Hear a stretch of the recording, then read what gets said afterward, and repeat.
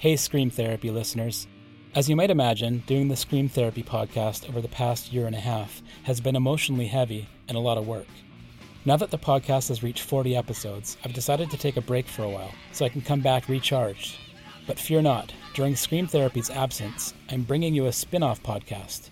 It's called Flex Your Head. Each episode, I dissect a classic punk album with one of my dear friends as a guest. This episode, I bring on my friend Greg Pratt. Greg and I have known each other for many, many years. Besides us both being music writers, we've sold punk rock records together, put on shows, and have spent way too much time obsessing over thrash and death metal cassettes. Welcome to the first episode of Flex Your Head. Let's do this.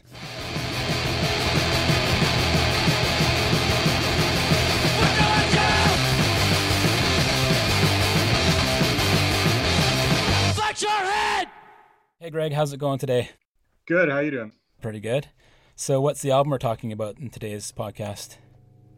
Well, today we're looking at the one and only Propagandy's 2009 album, Supporting Cast. That's right.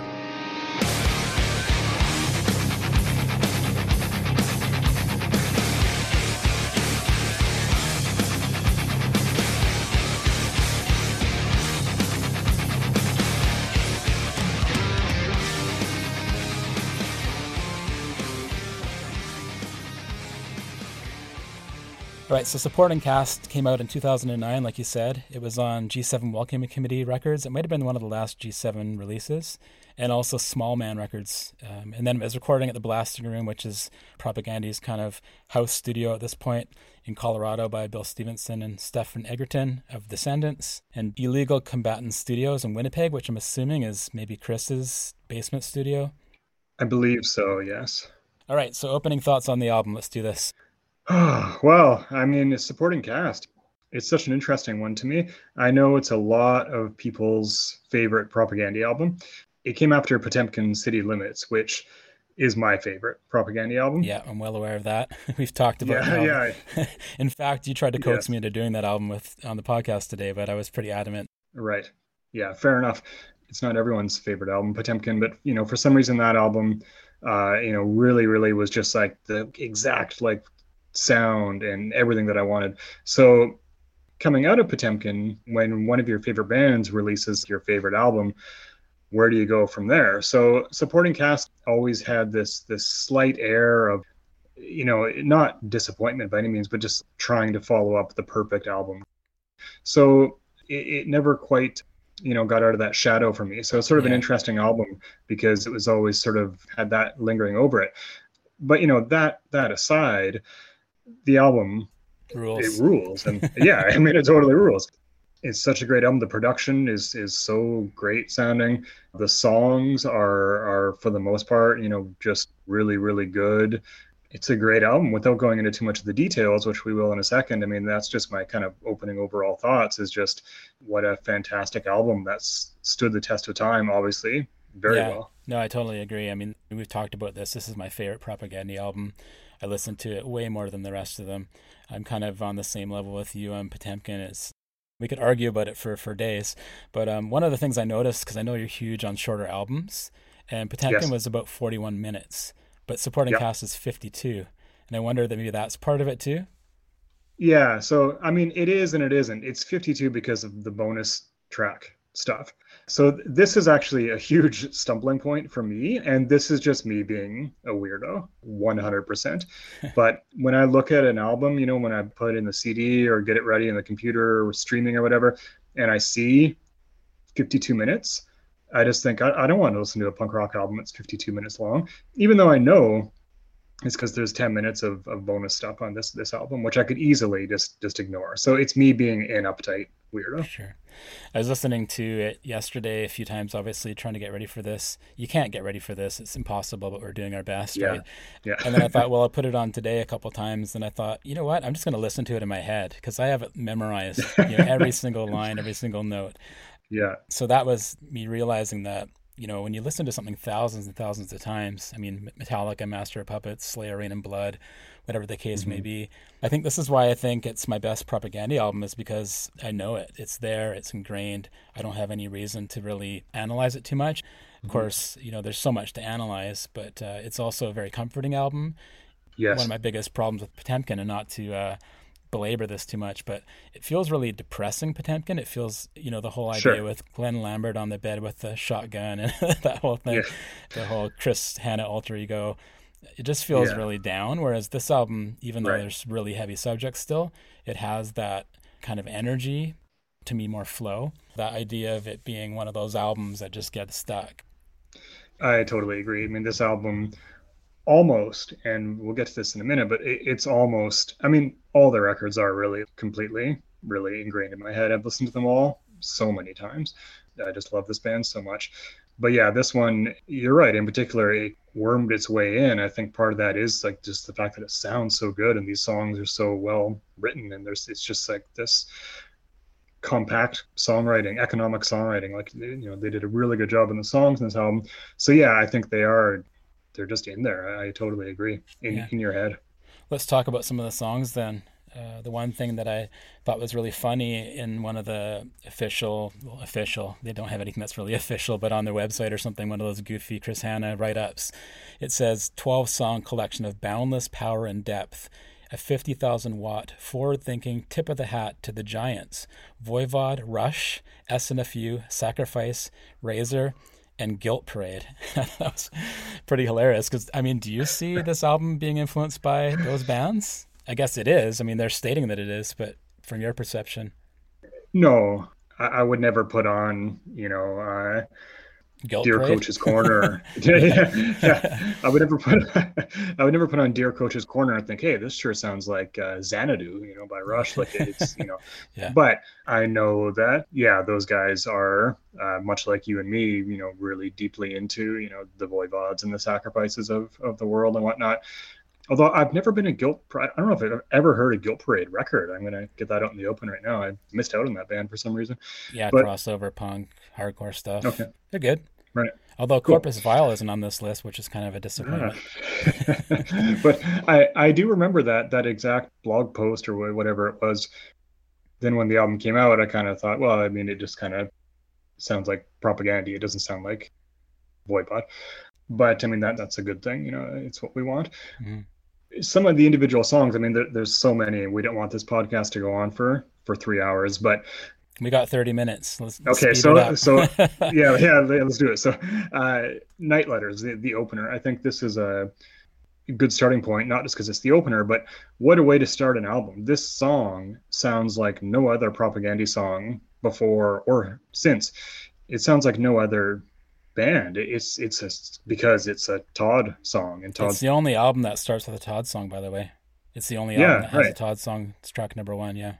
Good point. And what a great way to start. I remember when it first came on, when I first sat down and spun it for the very first time, I was just blown away that it was this weird, raging Todd song to start the album. It's a great opener. It's a great song. It just gives me goosebumps every time I spin it. I love Night Letters. Dear Coach's Corner, of course. I mean, I feel like that kind of became a favorite of everyone for good reason. I mean, it's just a fantastic song.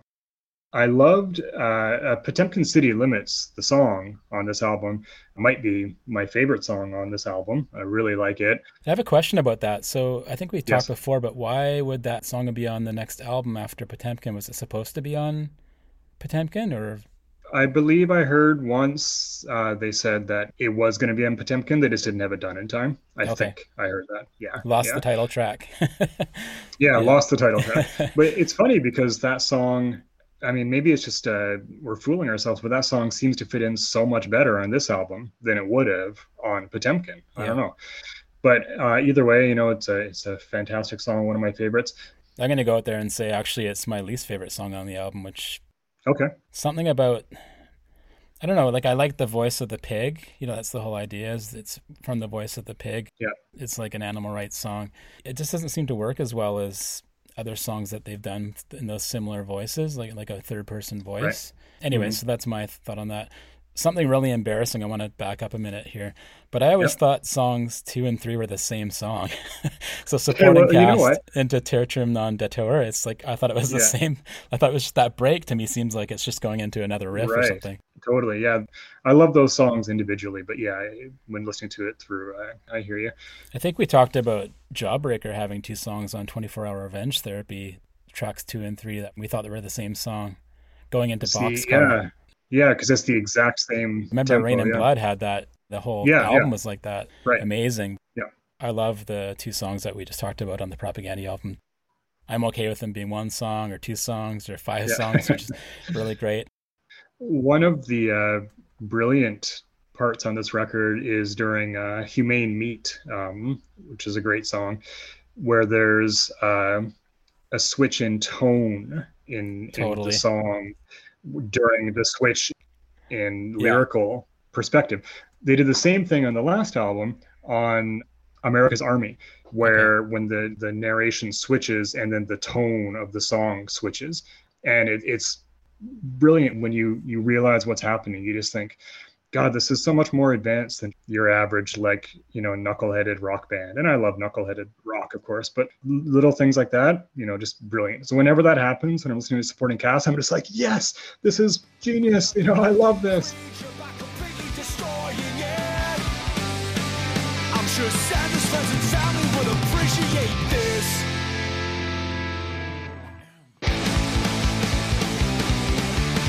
A rationale so moronic it defies belief.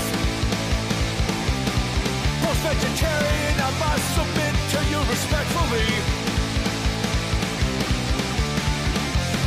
Be careful what kind of world you wish for. Someday you may come knocking on your door. So what about the lyrics then? Because you sort of touched on some of the lyrics. We haven't talked specifically. What things stand out? I honestly feel that Chris Hanna is one of the best lyricists of our time. He's an incredible lyricist. So yeah, I mean, this album is no exception. It's always a pleasure. Again, after Potemkin, that album felt to me like more of a, certainly not a concept album or anything, but it felt like a one big whole from start to end. Whereas Supporting Cast always felt to me like kind of a bunch of songs put together, which is what a record is. That's fine, but so they kind of had a different feel to it. And so yeah, lyrically with this one, it always felt a bit like, I remember my friend Mike, who said to me shortly after this album came out, it kind of felt like, okay, here's the Animal Rights song, here's the X song, here's the Y song, and here's the Z song. More like a collection of stories rather than a big story bound together. Exactly, which is totally fine. But I wish Mike hadn't said that to me 15 years ago or whatever, because I never quite got past that. But, as far as the actual lyrics go, I mean, they're great. I mean, I don't really know what else I can say except they're fantastic. One thing, I hadn't even thought about this till just now, but the song "The Bangers Embrace." Yeah, I was going to ask you The about that. lyric, yeah, I tend to forget about that song because it's not musically my favorite, but lyrically, I mean, that song is for people like you and me, like metalheads in their 40s who also love Propaganda. That song is actually very touching, and For it's sure, yeah. actually very moving. And I know a lot of punk rockers kind of laugh at that song. I've seen people kind of joke about it and stuff, but to me, like, the lyrics in that song are no joke at all. Life affirming. Yeah, make fun of me, but they're beautiful. Like, it's really a well-written song about something that means a lot to some of us. So I actually think "The Bangers Embrace" lyrically is incredible. I can see you in a floral crown right now. One of the lines from that Thanks. song, yeah, one of the lines from that song is a half head in a whale shirt breathing in my face or something along those lines. And I always thought that Yeah, line was brilliant because I've been on buses before going to punk shows with this big guy like yeah, breathing at me, and we're all in the yeah, same boat, we're all going to the same show, but it's such a yeah, weird group of weirdos going to a lot of these shows. I yeah. wanted to mention this. I'm not sure if you know this, but on Scream Therapy, which is the main podcast, Todd told me when he was on that This Is Your Life is actually about his dad sitting I downstairs did know drinking that. beer. Yeah, I mean, he says people like his dad, but based on Okay. his dad, which I kind of blew my mind because I always think, when you're having this sort of vitral and yelling at people, which, his vocals are very like, I'm yelling at you now, that you're yelling at someone that, is over there as like some unknown sort of face. And of course, he was very, very close to his dad. That really shook me. And I think it's an amazing song. And I think all of Todd's songs are amazing. And you talked about the lyrics of Chris's songs, but Todd's lyrics are just so blunt and so in your face, and I just love them. The Todd songs in this record were a bit of a disappointment after his songs on Potemkin, because his songs on Potemkin, oh my God, I have never heard music like that before out of any human being. Like, those songs are so unique and just so different. Wow. These Todd songs, Night Letters, the first half of Incalculable Effects, the first half of that song is like the weird Todd stuff. Then it goes into the more straight ahead, like hardcore. Yeah. Same with This Is Your Life. It's just kind of like raging, and it's good. But I mean, I wanted that weird Todd that he's, so capable of. And I feel like he did that all through. He's done it even on Victory Lap. There's a couple songs that are actually, there's only 2 songs in Victory Lap that have him, that are written by him. He's just creating this music which is otherworldly. There's no one else that makes music like that. And it's just something that's continued through Propaganda's albums, but also I think he always has those couple of real raging hardcore songs. Yeah, that's true. The ones on this one are really good. And I think there's also there's a subtext of his weirdness that's in these hardcore songs too that you can kind of hear. There's so much going on in these songs musically and lyrically. Yeah. I'm thinking of the Riding the Bike song on Failed States. Right. How do you write a song about riding a bike? He does it. His lyrics are a great counterpoint to Chris's lyrics, because they're very different, and their songwriting styles are very different. I mean, what a band, right? To put those two together and to make it work. And then like, just to go back again to Todd opening the album with Night Letters. What a great opening! What a great Todd song. Yeah, Without Love, such a crusher. Right. What a heartbreaking song.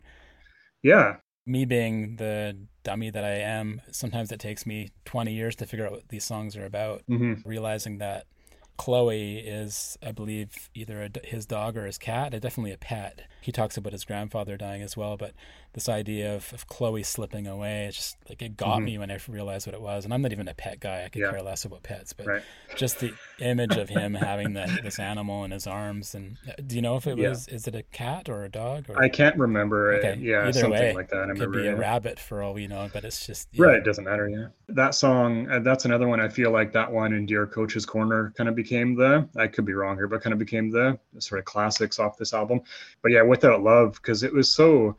I believe up until that point that Chris hadn't really opened up that much in a song. I think we all knew him as this, like political scientist guy who has like no emotions or something, and to, I think that song, it was kind of a brilliant long game to like release 5 albums of like hardcore political analysis, and then this song. Wow, it really, like you're saying, it really hit me too when I heard it.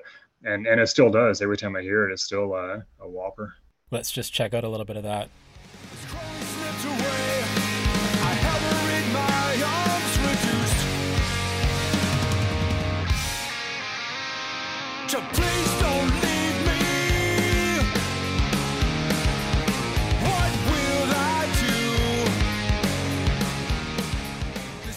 Gives me chills every single time I hear it. Yeah. It's so good. Brilliant. You talked about political and that kind of rah-rah stuff that they've always done, and dog bless them for doing it, right? But I was reading something recently where someone asked Todd about sloganeering. How do you avoid being a sloganeering band? And Todd just said, we avoid sloganeering by playing from the heart. How brilliant is that? Right. If you're playing from the heart and doing what you feel is right, is that sloganeering? Right.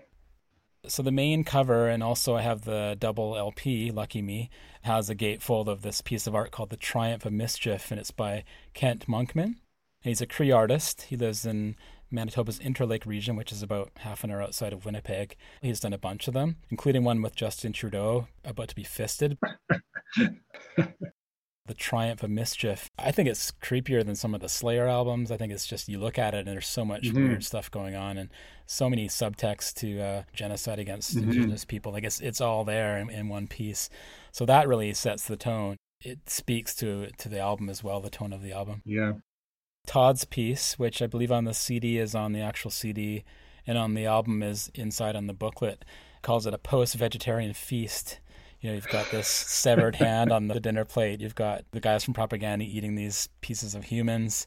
This gets me too. In the background on the walls, there's framed pictures of cute pigs and a monkey face. They've got these like nice little pictures of animals in the background, and they're just tearing apart these humans. And also, I think Pol Pot is sitting beside them. Mm-hmm. What a piece of art! How long did that take him to draw? Yeah, that picture is fantastic. This is awesome. Yeah.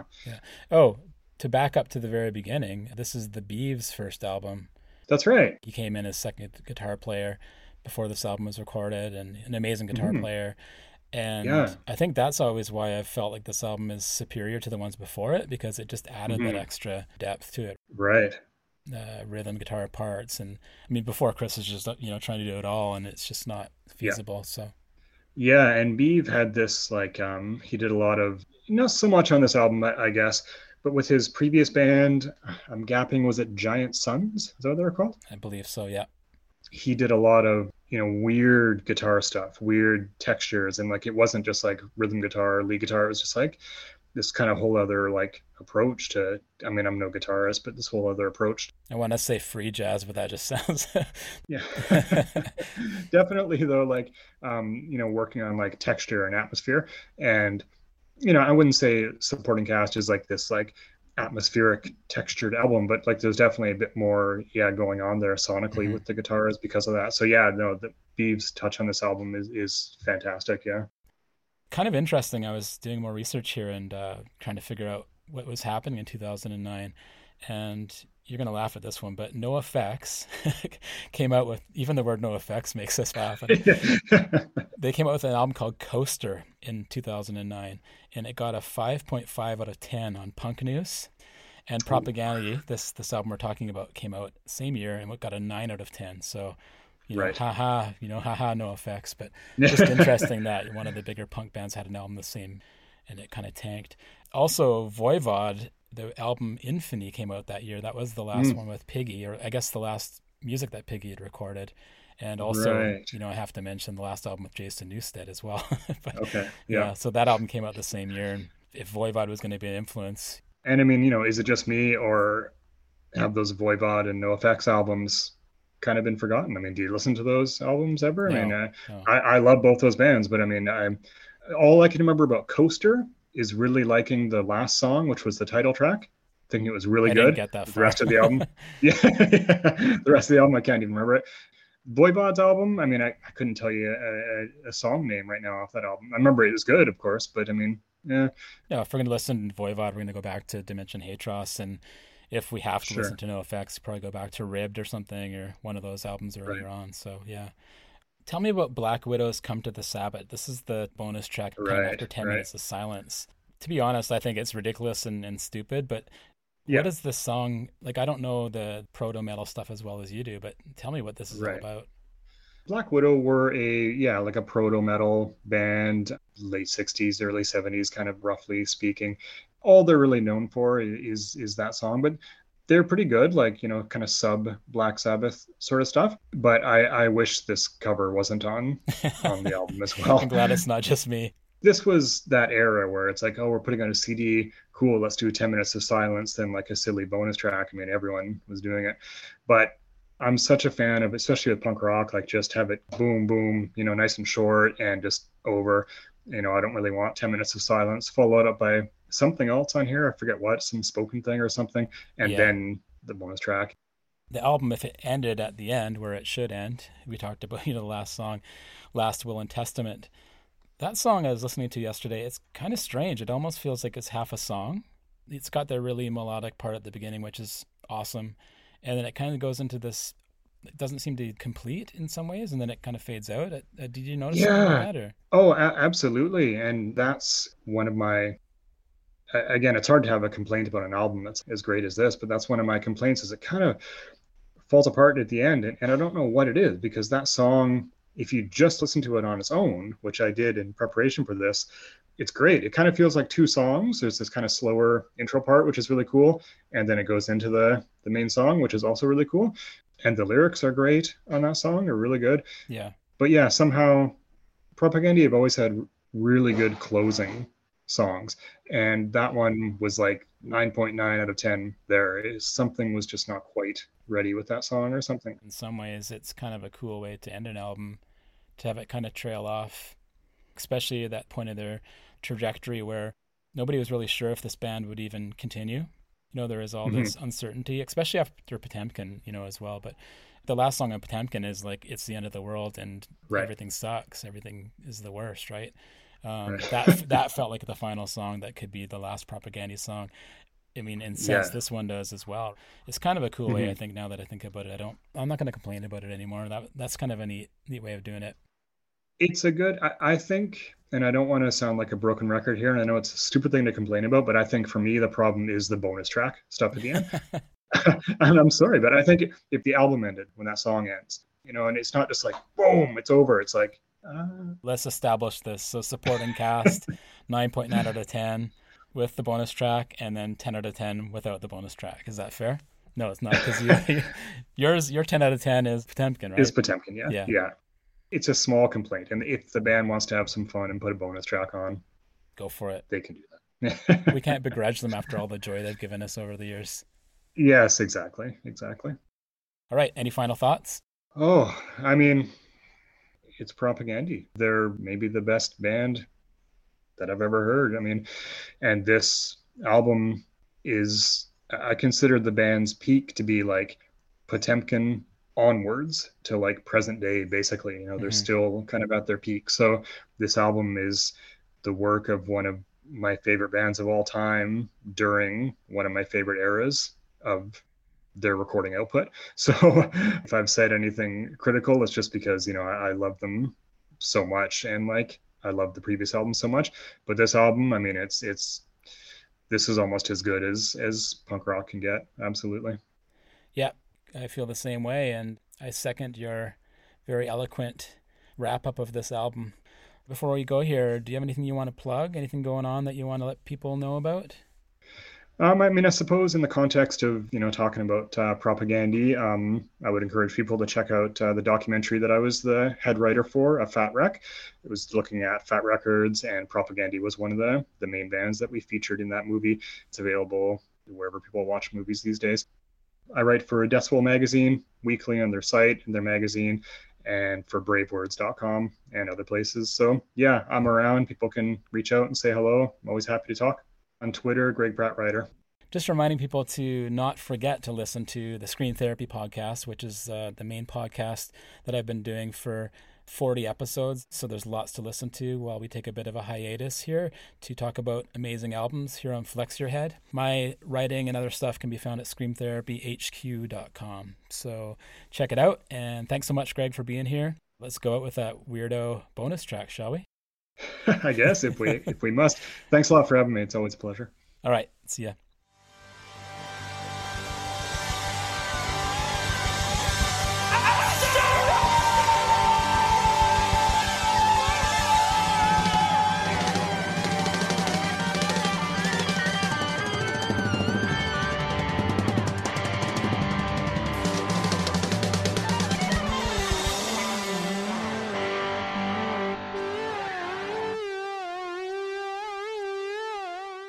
Flex your head!